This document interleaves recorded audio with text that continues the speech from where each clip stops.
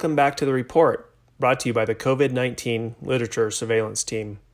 I'm Will Smith, an EMS and emergency medicine physician in Jackson Hole, Wyoming. I am also a clinical assistant professor affiliated with the University of Washington and the co-founder of the COVID-19 Literature Surveillance Project. We are a group of physicians, medical students, PhDs, and others that are passionate about helping with the medical response during this COVID-19 pandemic. We are keeping up to date with the latest research on SARS-CoV-2 and the disease it causes, COVID-19. We bring you real-time data from the research to help guide best practices as the pandemic continues to unfold. For complete summaries and links to each article to review further, please visit our website at covid19lst.org. Here's Jasmine, my co-founder, with today's episode. Thanks, Will.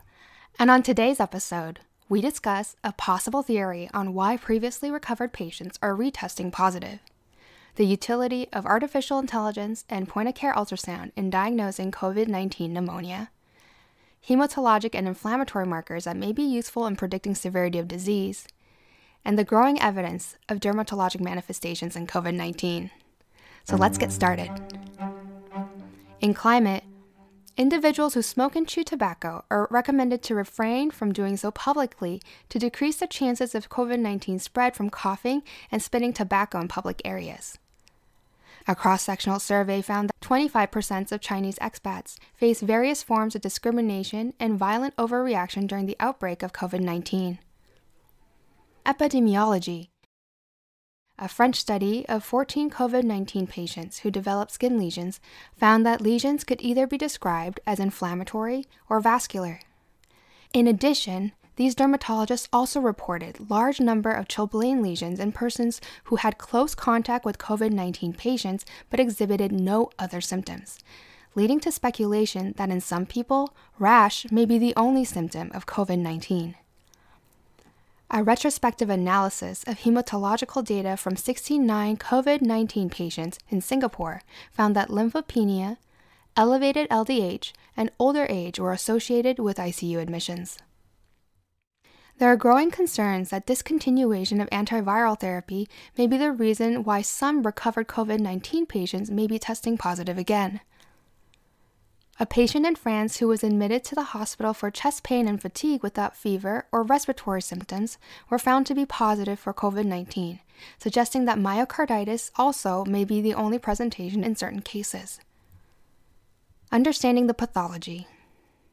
Some researchers are considering the use of 3D lung blood organoids derived from induced pluripotent stem cells as a possible model for ex vivo study of COVID-19. They hope that this can offer clinical translatability that other laboratory models may not provide.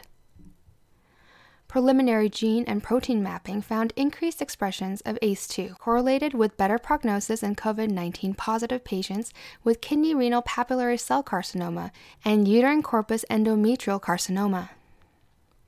In transmission and prevention, evaluation of 30 nursing homes in the United States found that 70% of essential long-term care workers felt obligated to come to work despite feeling sick. The sentiment likely contributes to the increased risk of transmission to this vulnerable population.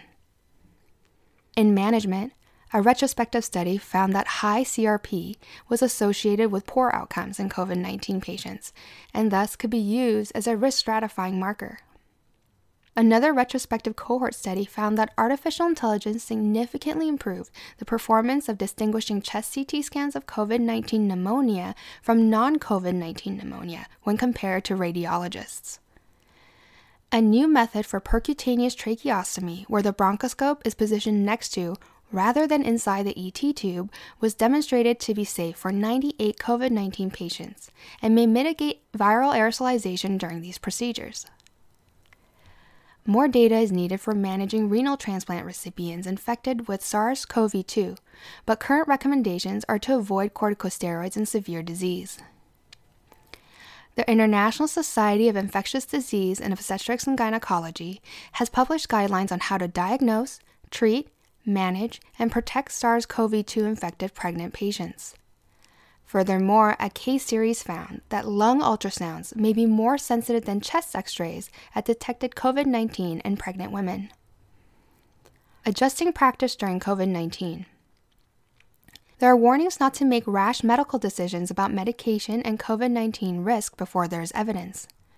Specifically, dermatologists urge that there is insufficient evidence about psoriasis medications and their risk of increased COVID-19, and they argue that they may instead be protective against COVID-19-induced cytokine storms. Guidelines have recently been developed in the following areas: treatment strategy and PPE recommendations for acute MIs, perioperative considerations during emergency general surgery, management of swallowing disorders and recent dysphonia, and thyroid surgery. Experts suggest that fibrolytic therapy can be an effective alternative to percutaneous coronary intervention during the pandemic, providing a treatment option that is less time and personnel intensive. However, 2 directors of cardiac cath labs stress that percutaneous coronary intervention is still the best option for reperfusion in suspected STEMIs. A database review for topical agents used against coronaviruses found that povidone iodine has the potential for reducing viral load aerosolization during upper airway surgery. A report of everolimus toxicity in a transplant patient treated with chloroquine, lopinavir, and ritonavir highlights the importance of drug-drug interaction awareness during the COVID-19 pandemic. In diagnosis and treatments, an intention to treat randomized control trial studied the effect of 2 doses of chloroquine diphosphate as an adjuvant therapy in 81 inpatients suspected or confirmed of having COVID-19. The recommendation was against the high-dose regimen of 600 milligrams. The low statistical power of the study prevented conclusions on overall chloroquine diphosphate safety or efficacy. In mental health and resilience, experts are calling for better psychological preparedness for traumatic events, as well as reducing stigma and repercussions for seeking help. A recent study found over 10% of people returning to work in China during the pandemic met the criteria for post-traumatic stress disorder. And lastly, a silver lining.